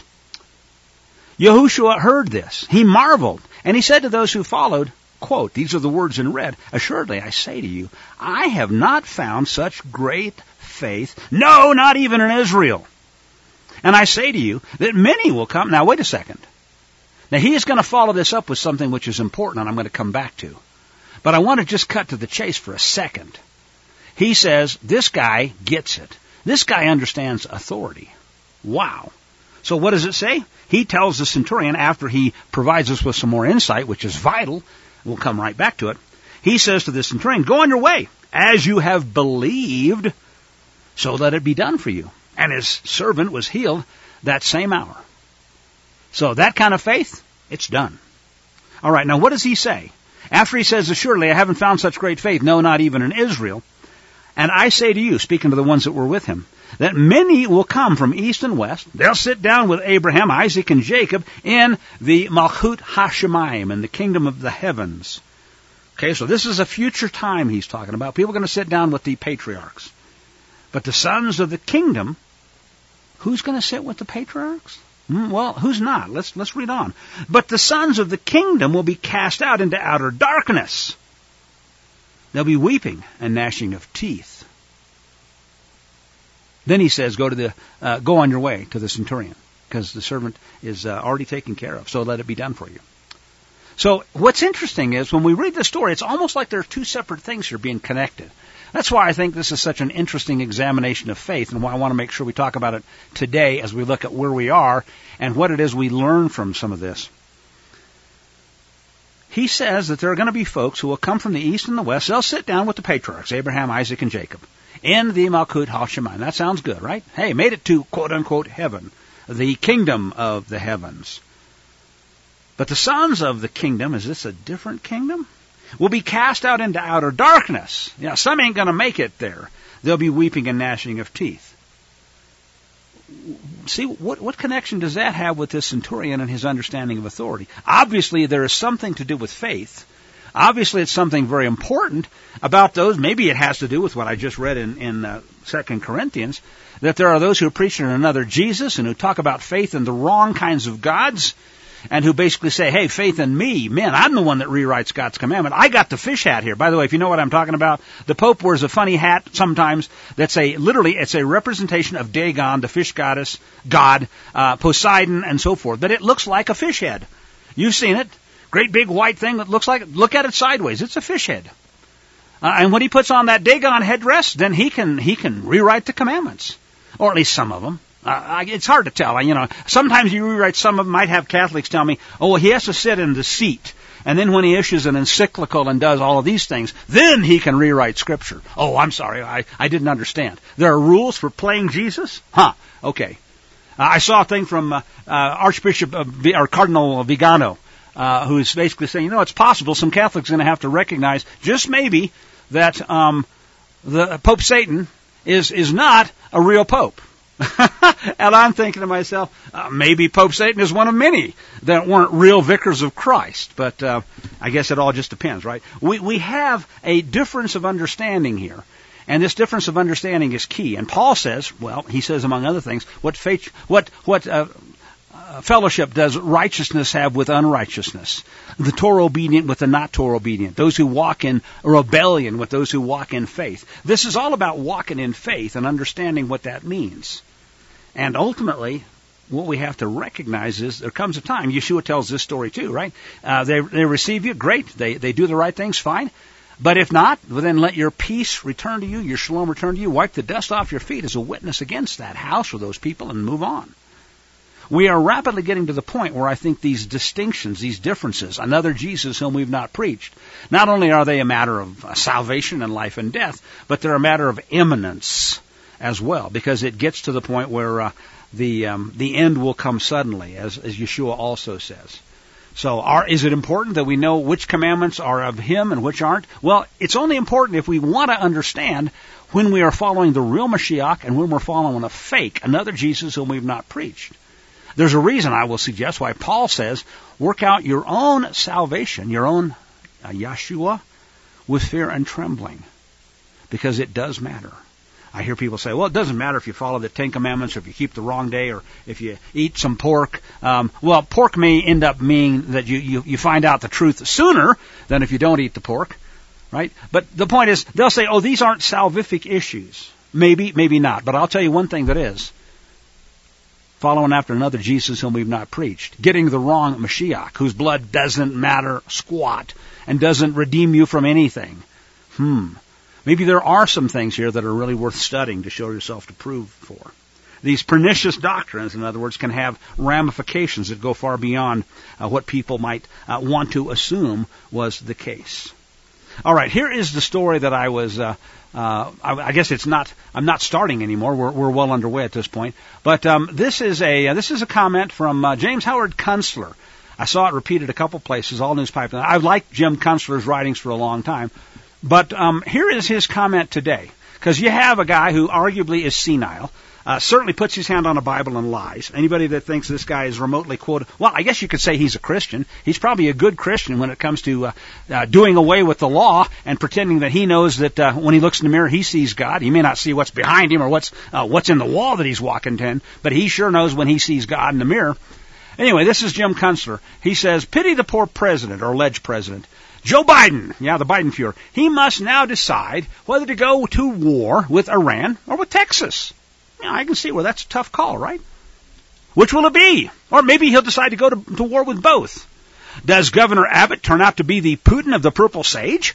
How does he dare interfere with the orderly flow of new voters, fine people coming in by the millions across that filthy little river of his? Does he not understand that we need at least a couple of million more live bodies allocated to the swing states, to vote for the right people and ensure a free and fair democracy election? And by the way, he says, what does Hunter, the smartest person I know, he's quoting the Fuhrer, make of Dad's quandary? I wonder. Well, with enough eau de coco on board, Coke, Hunter must be thinking in biblical terms. In my Father's house there are many mansions. Verily, verily, where did I leave my little baggie? And so forth. The works that I do, he shall do also. Greater works than these shall these people do, those who come in the Biden Fuhrer name, because I go unto my dad. All right. Well, there's some sarcasm here, but I think he makes a really excellent point, folks, and it's really the one I'm alluding to with all possible candor. Joe Biden, the Biden Fuhrer, the guy who wasn't elected, who put his hand on a Bible, and everybody with half a brain knows he lied through his damnable, probably fake teeth. Whether to go to war with Iran or Texas, that's the question. How many innocent Americans who actually believe that BS that I spouted when I put my hand on a Bible about me preserving, protecting, and defending the Constitution? Deplorable fools. I'll show them. I've already poked them, mandated the poison poke. I'm killing their kids. I'm transgendering them. They're not going to bear any grandchildren for these folks. What else can I do besides just killing them outright? Well, I know. We'll invade the country. We'll send their little boys and girls, if they're still alive and they don't keel over from the injections I've already given them, we'll send them off to die for some other country's borders. Anywhere else except the southern border of the United States. I saw something today that I thought was interesting as I was listening to a story about a naval encounter, right, where the Houthis launched some missiles, some drones and anti-ship missiles against various naval vessels in the Red Sea, the Gulf of Oman, and so forth. There's battles at hand there, and it was like this. Evidently, one of the naval vessels had a missile that got through the first several layers of defenses, almost hit the ship, and it was taken out by the final close-in defensive system that got it too close for comfort before it hit the ship, took out the destroyer. And I got to thinking, poor Houthis too. Now ask yourself this question. I mean, I'm serious about this one. Because I think it shows a contrast, even though there's not a lot of discussion about this. I mean, these poor sailors on board this boat defending somebody else's borders in a land that's halfway around the world from the home that is being undefended by the same military that doesn't even deserve the title Department of Defense. So ask yourself this question. Why are the Houthis wasting these drones, even though they're cheap drones and they're taking out $2 million missiles? Well, maybe that's the reason. Maybe they just want to take $2,000 drones and take out as many $2 million missiles as they can till we run out of them. Okay, well, that's a halfway decent reason. But if they really wanted to destroy a ship, why not fight an easier target?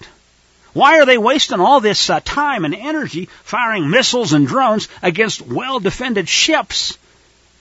Well, maybe it's because they're off their borders, and they care about their borders more than Biden cares about Texas's. But ask yourself this question. Here's where I'm heading to, and maybe you're already there, because this is what I think should shock us. Why would you waste all this ammunition and missiles against well-defended military naval vessels when, in fact, you got an entire 1,000-mile undefended border? Come on in. Doesn't cost you anything.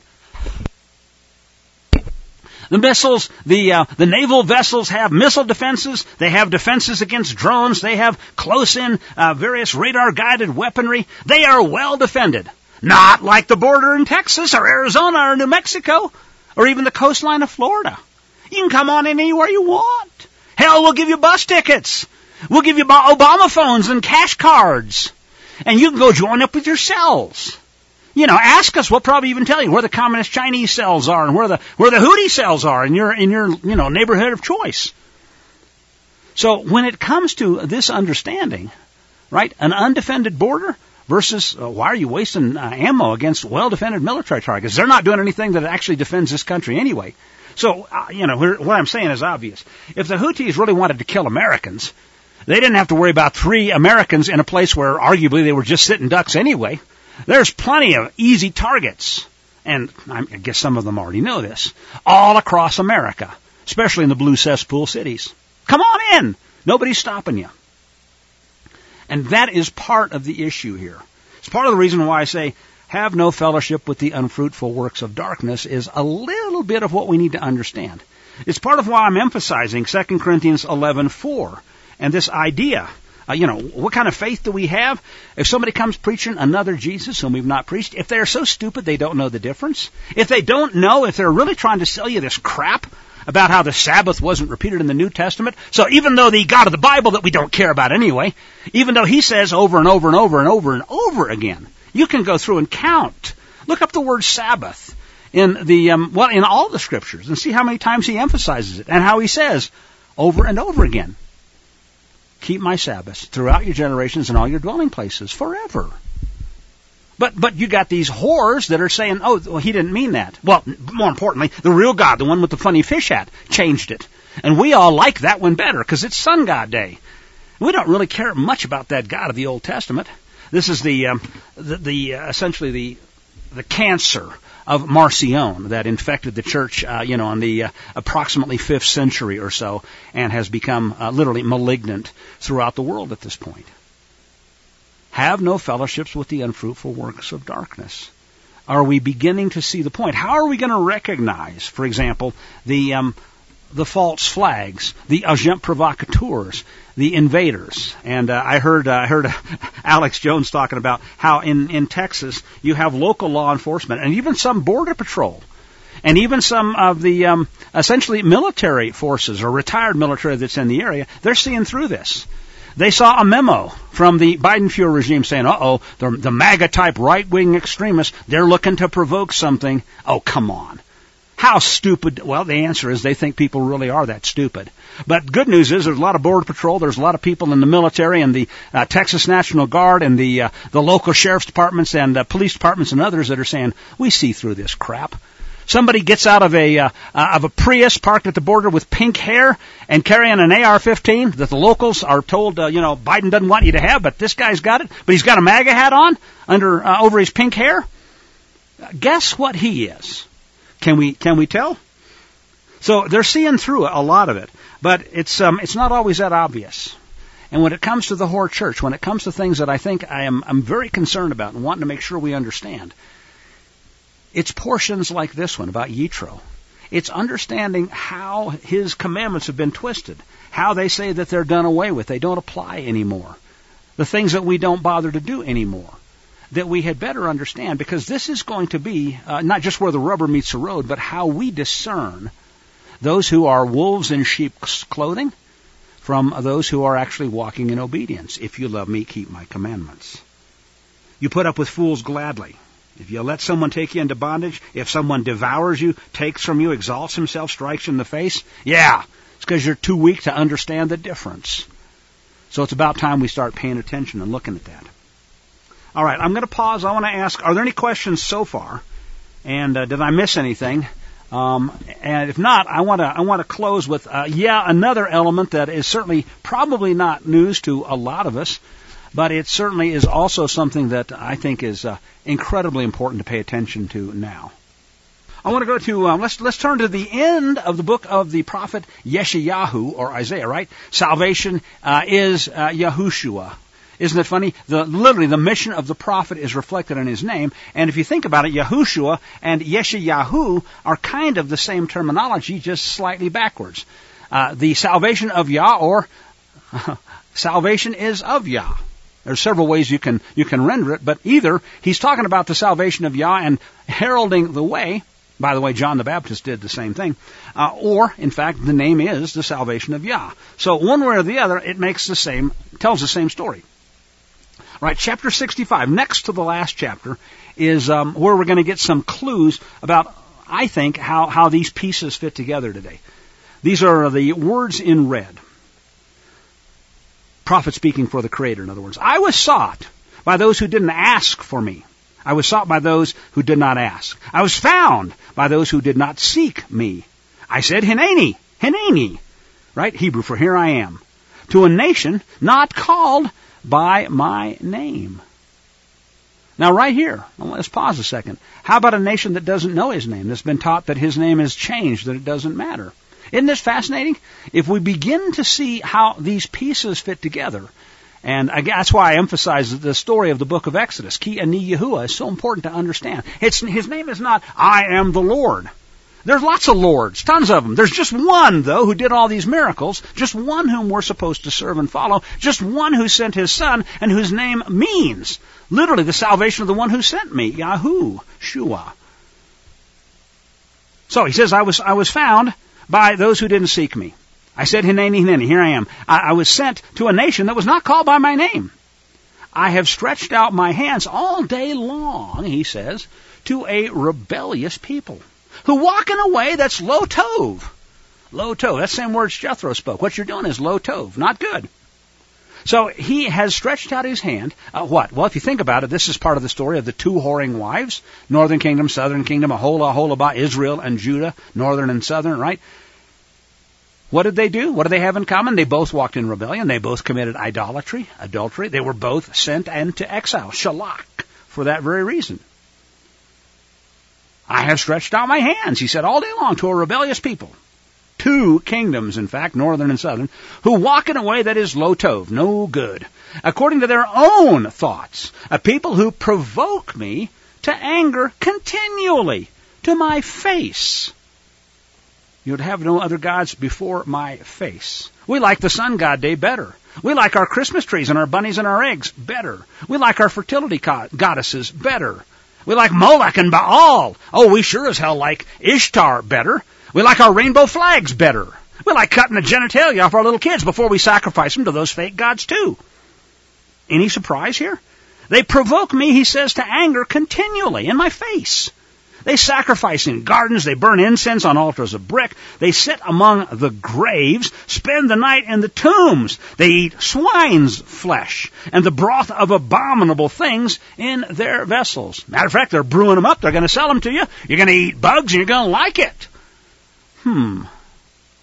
I look at this and I say, any questions? Can we not see how, in fact, this is a recurring theme throughout history, right? The abominations, bubble, toil, and trouble. It's not like this is new.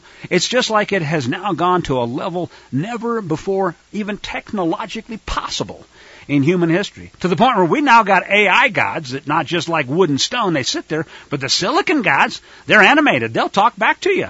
Hell, you can make little sex toys out of them. This is a really nasty, ultimate, biblical level fulfillment of exactly what was, in fact, happening. Isaiah saw it, warned people about it, and here we are again, and now it is building to a biblical climax. They sacrifice in gardens, sit among the graves, they eat swine's flesh, the broth of abominable things in their vessels. They say to themselves, keep to yourself, don't come near me, because I am holier than thou. I keep sun god day. I make my gifts to the right kind of people. I give to Planned Parenthood. I'm holier than you. I am a virtue-signaling little Karen. I am deserving of great stuff from my beloved Lord Big Brother. And guess what? Big Brother will reward them. They get maybe a slot on The View. They are smoke in my nostrils, he says, a fire that burns all day. Wow. Behold, it's written before me, I won't keep silent, but I will repay, even repay into their bosom your iniquities, the Torahlessness, the iniquities of your fathers together, says Yahuwah, who have burned incense on the mountains and blasphemed me on the hills. Therefore, I will measure out their former work into their bosom. I see what's going on in the news today, folks, and I got to admit, would it be undeserved if he allowed New York and Chicago and San Francisco, fill in the blank, a bunch of cesspool cities to be nuked? Sadly, I don't wish that on anyone, but the truth of the matter is, when it happens, you can rest assured that the creator of the universe will be completely, absolutely, without question, justified in whatever it is that his judgment mandates needs to happen. Thus says Yahuwah, just as new wine is found in the cluster and one says, don't destroy it, for a blessing is in it, so will I do for my servants' sake. that I may not destroy them all. Here's the good news, and here we're going to see something that's really interesting because it's kind of specific. It's one of the few places where a number is assigned to the remnant. So, I will do this for my servant's sake, he says, so that I won't destroy them all. I will bring forth descendants from Yaakov and from Judah, an heir of my mountains. My elect shall inherit it, and my servants shall dwell there. Sharon will be a fold of flocks, the valley of Achor, a place for herds to lie down. For my people who have sought me. Let me say it again. It is vitally important that we diligently seek him. If you seek me, right? Seek and ye shall find. If you love me, keep my commandments. Over and over again, his word is consistent. We just simply have to look, and he will reward. He is a rewarder of those who diligently seek him. For my people, it says here, who have sought me. But you, he's talking to the rest of them, you are those who forsake, no, not the Lord. They got their lords. They got their Baal, their Molech, their Ishtar. But you are those who forsake Yahuwah, he says, who forget my holy mountain, who prepare a table. Now here comes a list of various fake gods. For Gad, now Gad is literally a troop or fortune, so they prepare a table for fortune. Have you ever heard the term Lady Luck? Luck be a lady tonight. Lady Luck, fortune, serendipity. There's all kinds of names for these pagan gods in English that essentially are the gods of fortune. So there's one. Who furnish a drink offering for many, M-E-N-I, literally to number or to destroy. And don't you think that the destroyer is certainly welcome in the swamp? They worship at that altar all the time. And they did it last night, as you know. Therefore I will number you, speaking to those same folks, for the sword. And you shall all bow down to the slaughter.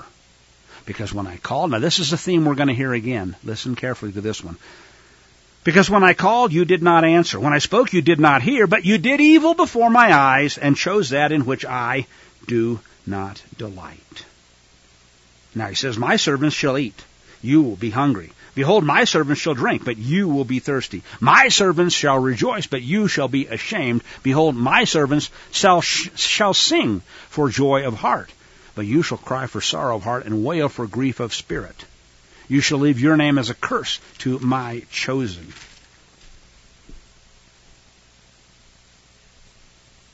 Isn't that interesting?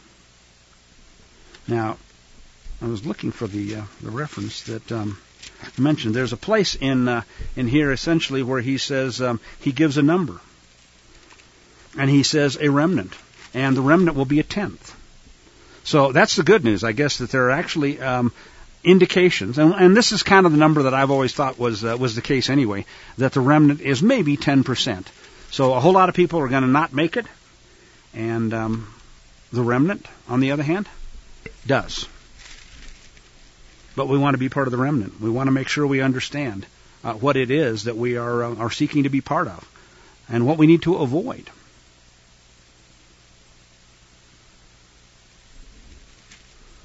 From there, I want to read the place that I almost always turn to when we look for a conclusion to where we are and what we need to understand. Chapter 66, last chapter in Isaiah. Thus says Yahuwah, on this one will I look.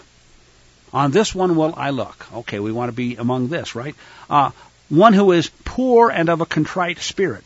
You'll see the words meek. I don't think this necessarily means someone who doesn't have any filthy lucre necessarily, although if somebody is accumulating filthy lucre for the end of having dishonest weights and measures, I don't want to be anywhere close to that one. But Moshe was a nav, meek. And I contend, and this is another teaching, but that word, and a contrite spirit, means teachable. We've inherited lies from our fathers. What do we do about it? Well, we seek and find. We learn. We come out of her. On this will I look, on the person who does the following, who is poor and of a contrite spirit, and who trembles at my word. As we begin to realize, we haven't kept his Sabbath. We have done things that arguably he says not to do. Maybe we didn't know before. Certainly in the Torah there's a distinction between unintentional sin and willful sin, continuing in rebellion. Right? If you again put him to shame, then there remains no sacrifice for continuing to engage in willful rebellion at his word. This next part here is highlighted. I encourage you to highlight this in your Bibles if you haven't yet. It starts out in verse 3, he who kills a bull as if he was one who slays, there's that word, a man. Sacrifices a lamb as if he breaks a dog leg. What's the point here? He is not talking about the fact that there aren't things that people do in the Torah, and maybe you can't even, well, you can. You physically cannot do these things anymore. That's not the point. And he says this, and Isaiah talks about it too. It's not like I really was pining for the blood of bulls and goats. That was not the point. The point is, I want you to understand that this poor animal is dying because of something you did, and he doesn't deserve it. But the point is the bigger issue. And so now we can't actually do this, but what we can do is understand the issue at stake here.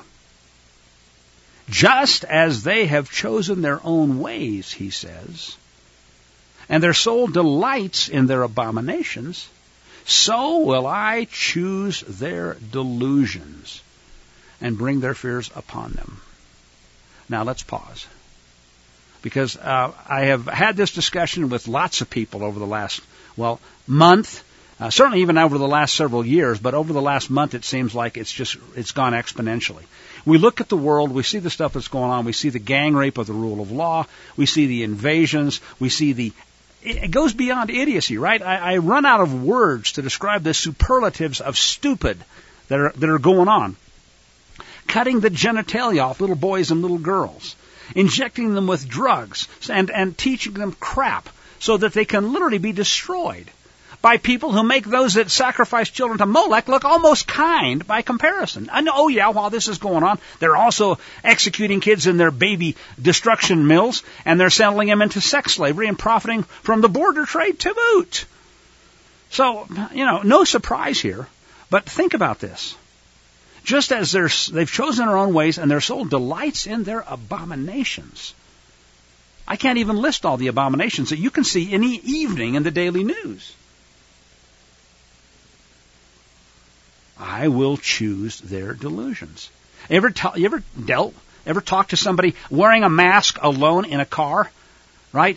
Or they come up to you in a grocery store and say, "You're not wearing your mask." And they remind me of that Invasion of the Body Snatchers at the end where Donald Sutherland goes, "Ah!" And the body snatchers got him. You ain't going to reason with a person like that. You're not going to be able to tell them what Scripture says. They could care less. They are just plain friggin' delusional. Isaiah was right. Just as they've chosen their own ways, and their soul delights in their abominations, so will I. This is the Creator speaking. I will choose their delusions. Guess what, folks? Once He chooses their delusions, you might as well give up. Time to wipe off the dust from your feet and move on. This is part of what I'm talking about with discernment. Okay, when they show up, when they deal with what is coming, we need to be separate. What fellowship has righteousness, has obedience, has our Creator with any of those folks who serve, one thing's for sure, I'll say it kindly, it sure as hell isn't the God of the Bible. It isn't Yod-Heh-Vav-Heh. So he says, I'll choose their delusions, bring their fears upon them, because when I called, no one answered. When I spoke, they did not hear. What did they do instead? Exactly what you see. Flip on the news. They did evil before my eyes, and they chose that in which I do not delight. Here, meet my partner. Meet my... Oh, come on.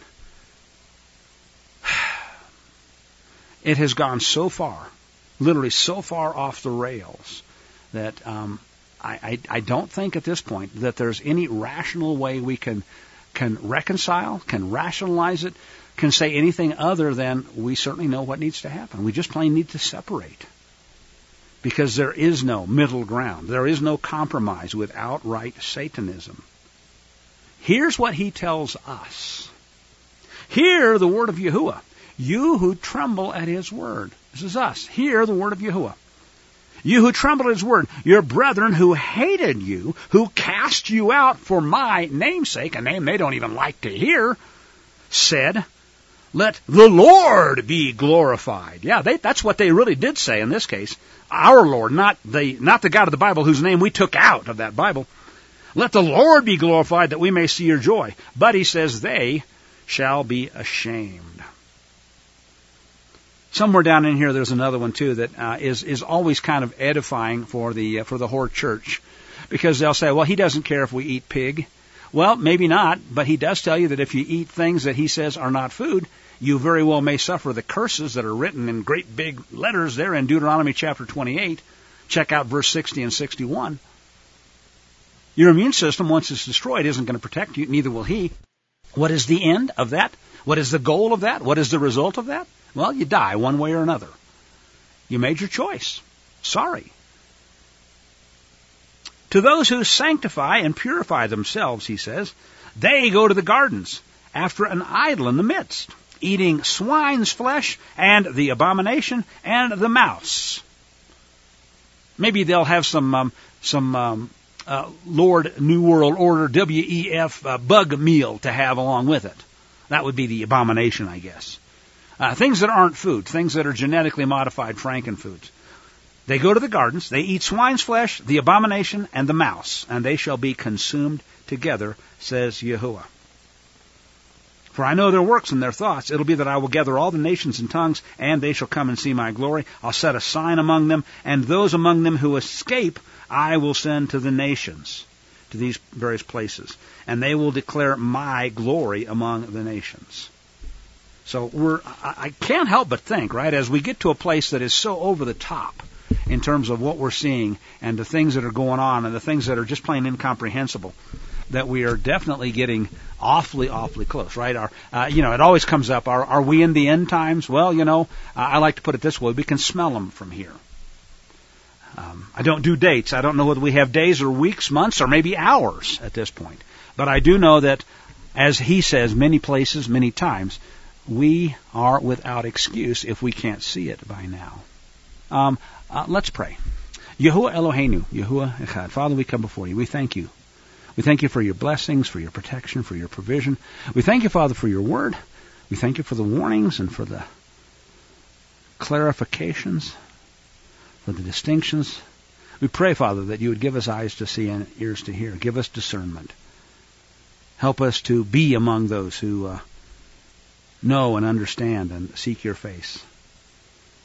Because we know you are a rewarder of those who do seek. Help us to find, we pray. Guide us in this time ahead. Deliver us from the adversary. Show us the way that we should walk. We know that we're told we should pray that be counted worthy to escape these things that are coming upon the earth and to be found doing your work when you return. So we pray that we would be found doing your work from here on out, through however much time remains. Guide us, because above all, we choose to be good and faithful servants unto you. Help us in that, we pray. And this we ask in your set-apart name, for you are our King, our Redeemer, our Savior, our help in times of trouble. You are Yahuwah Zedeknu, Yahuwah Vitzivenu, Yahuwah Zevuot, Yahuwah Nisi, our banner, our healer, Yahuwah Rapha, our all-sufficient El Shaddai, and we thank you and praise you. Hallelujah. Amen. I guess one more thing that I want to do as we close today, before I do the Aharonic blessing, I thought of this earlier, and I said, I need to put this as part of the reading for today, and it's actually the very first of the Psalms, and it goes like this: Blessed is the man who walks not in the counsel of the ungodly, nor stands in the path of sinners, nor sits in the seat of the scornful, but his delight is in the Torah of Yahuwah. And in his Torah he meditates day and night. He shall be like a tree planted by the rivers of water, maybe living water even, that brings forth its fruit in its season, whose leaf also shall not wither, and whatever he does shall prosper. The ungodly are not so, but are like the chaff which the wind drives away. Therefore the ungodly shall not stand in the judgment, nor sinners in the congregation of the righteous, the Torah obedient. For Yahuwah knows the way of the righteous, but the way of the ungodly shall perish. Don't see any other questions? Let's close with the Aharonic blessing. We remember that Yahuwah spoke to Moshe, saying, Speak in turn to Aharon and his sons, and say to them, This is how you bless the B'nai Yisrael. Say to them, Yivarekaka Yehovah varish mareka, Yair Yehovah panavaleka vichoneka, Isayahu penavalecha v'yasim lecha shalom. May Yahuwah bless you and keep you. May Yahuwah make his face to shine upon you. May Yahuwah lift his countenance upon you and give you his shalom. Amen. Thus he said, they shall put Shemi, my name, on the B'nai Yisrael, and I myself shall bless them. And may it be so.